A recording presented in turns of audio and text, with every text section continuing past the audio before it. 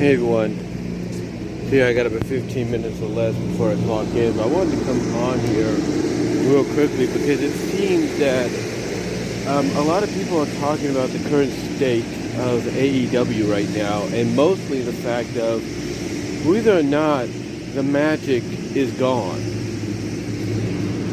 And what I mean by that is JD titled one of his recent live off the script, basically asking that question if the magic was gone.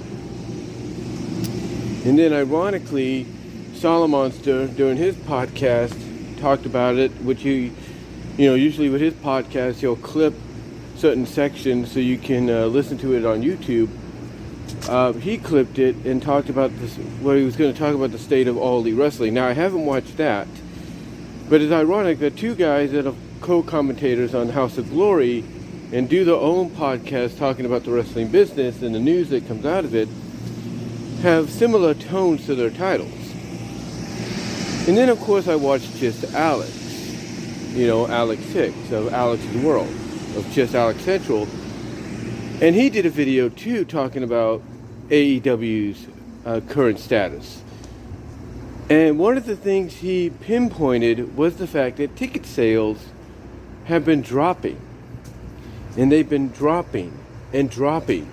He's also talked about the fact that you've had injuries to key players in that company, key players that people will, buy tickets to see, but if they're not there, they're not going to bother. He brought up the fact that, AEW does have a habit of running the same cities and towns, on a quarterly basis, or yearly basis, or bi-yearly basis, and not, attempting to go anywhere different, which they're going to be doing within a few weeks with Toronto and Winnipeg. Which, by the way, the Toronto one is sold out, and I think Winnipeg is probably going to be the same way because that's Chris Jericho's town. But the point I'm getting at is it seems that everyone, now like I said, I haven't heard what JD's had to say yet. I'm still in the process of watching that. I haven't heard what Solomon has said yet, but like I said, going off of what Alex has said, and I think some of the beginning things of what Solomon has said, because I did listen to a tiny bit, but not much.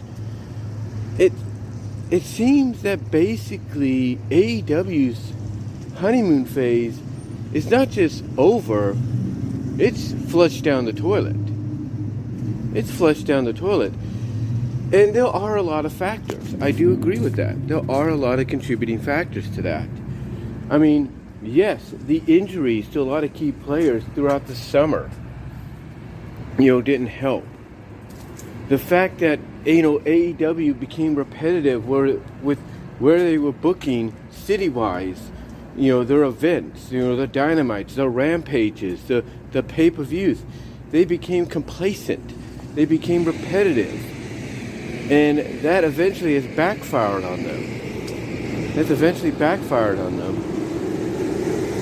And on top of that, you had probably the biggest key player, on the roster decide, not to be there anymore. Someone that helped founded the company, someone that was basically an EVP, he decided he didn't want to be there anymore. And what did he do? He did the one thing people thought he swore and believed he swore he wouldn't do. He went back to WWE, and now he's on the verge of being treated like a bigger deal than before. Whether or not that still comes to pass, depending on him and Triple H, which I'm guaranteeing it will be. I think that will be a positive that comes out of it. He went back, and now he's being treated basically as a bigger deal than before, and that, of course, is Cody Rhodes. Whether or not Brandy, when she gets a little bit more training and seasoning under her, gets the same kind of treatment, that's up to the company. But the fact of the matter is, when Cody left earlier this year and came back at WrestleMania, a lot of people would agree that was kind of the turning point. And his thing, here's the thing. This return of Cody's was even during Vince still being there. So with Vince still being there, you know, WWE kind of got themselves that turning point put in their favor. Yeah, AEW was still kind of the more preferable place because as long as Vince was running things at WWE, you know, a lot of, you know, former WWE talent would want to go and be all elite and work for, you know, Vince McMahon. But if there's one thing that did occur that Alex pointed out, in his opinion, that basically really contributed to the turning point, you know, that turning point needle going in WWE's favor more so than AEW's, is when Vince McMahon had to retire, when he had to step down.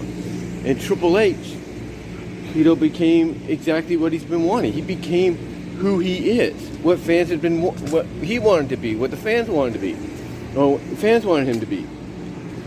You know, he finally got what he and the fans finally got what they wanted.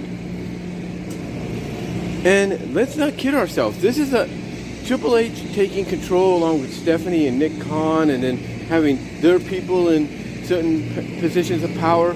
This is something fans have been wanting even before AEW was a thing. Because they knew that with the right people in charge, like a Triple H, like a Stephanie, like a Nick Khan, and all that, that WWE would be better than it's ever been before. Because these people, mostly the likes of a Triple H, understand what it's like to be in that ring. They understand not only what the fans want, but they understand what the wrestlers, the men and women in the back that go out there and put their bodies on the line, you know, what they want.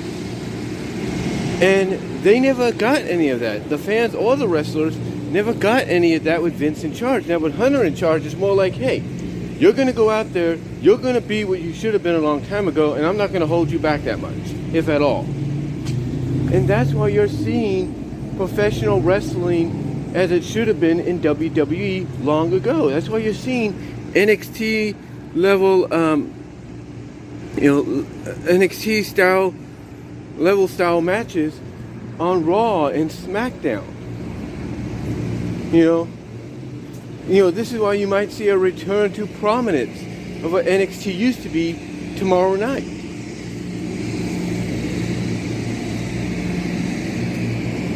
The point that I'm getting at is, you know, people have been waiting for Triple H to take over for quite some time, as I check my time, for quite some time, and now that he is running things, overseeing everything creative-wise, you know, basically that potential WWE had, you know, in their grasp is now being, you know, showcased to the world.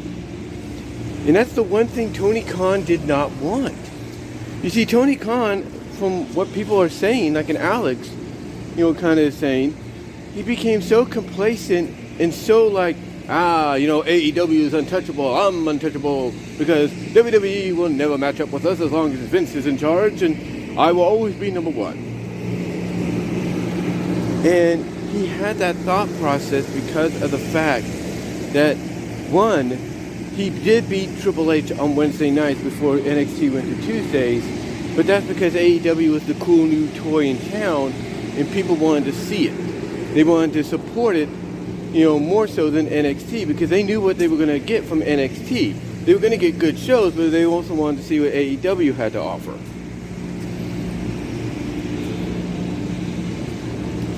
Secondly, Tony Khan basically became essentially what he kind of has been feuding with via social media, and that's Eric Bischoff. Remember, Eric Bischoff thought he was unstoppable, he was untouchable on and off screen when he was running WCW, and they were beating WWE, you know, 83 plus weeks in a row. But eventually all that caught up to him, and that caused his downfall. And that's kind of where Tony Khan ended up being. He ended up being somewhat like an Eric Bischoff, where he thought, hey, I beat Triple H's NXT, I'm beating Vince and his WWE, I'm unstoppable, I'm untouchable, nothing is going to stop me. But yet here we are, where basically what he probably didn't want, most definitely didn't want, I should say, has occurred, and that's Vince McMahon retired, and the man he beat on Wednesday nights, head to head with AEW versus NXT, as I check my time here, is now running the whole shebang of the main roster. And what that means basically is, as I've said before, he is now in a situation that he's never been in before. He is in a war he has never been in before, a competitive war he's never been in before. And he's basically got to shape up, or AEW is going to ship out. And this is why you're seeing a lackluster of a lot of things. Storylines, long-term booking, ticket sales.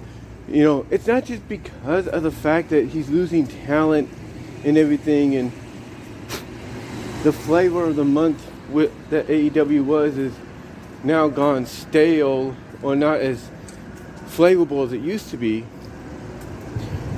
It's because of the fact that he became too complacent. He became the Eric Bischoff of AEW, and that's hurting AEW now, because he got so used to doing certain things a certain way because he thought nothing could stop him. He thought no one could step up and stop him in his run of dominance over WWE. But yet now, here we are in a situation to where the moment fans have been waiting for has arrived, and now Tony Khan's got to be like, okay, how do I deal with this? How do I, battle back from this?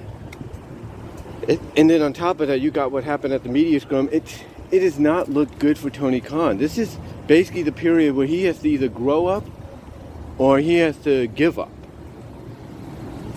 And right now, things are looking like he may have to give up. When that would be, we don't know. Because everybody's agreed, AEW is a great place to have for wrestling. A great major alternative. But if things keep going the way they are, that may not last long.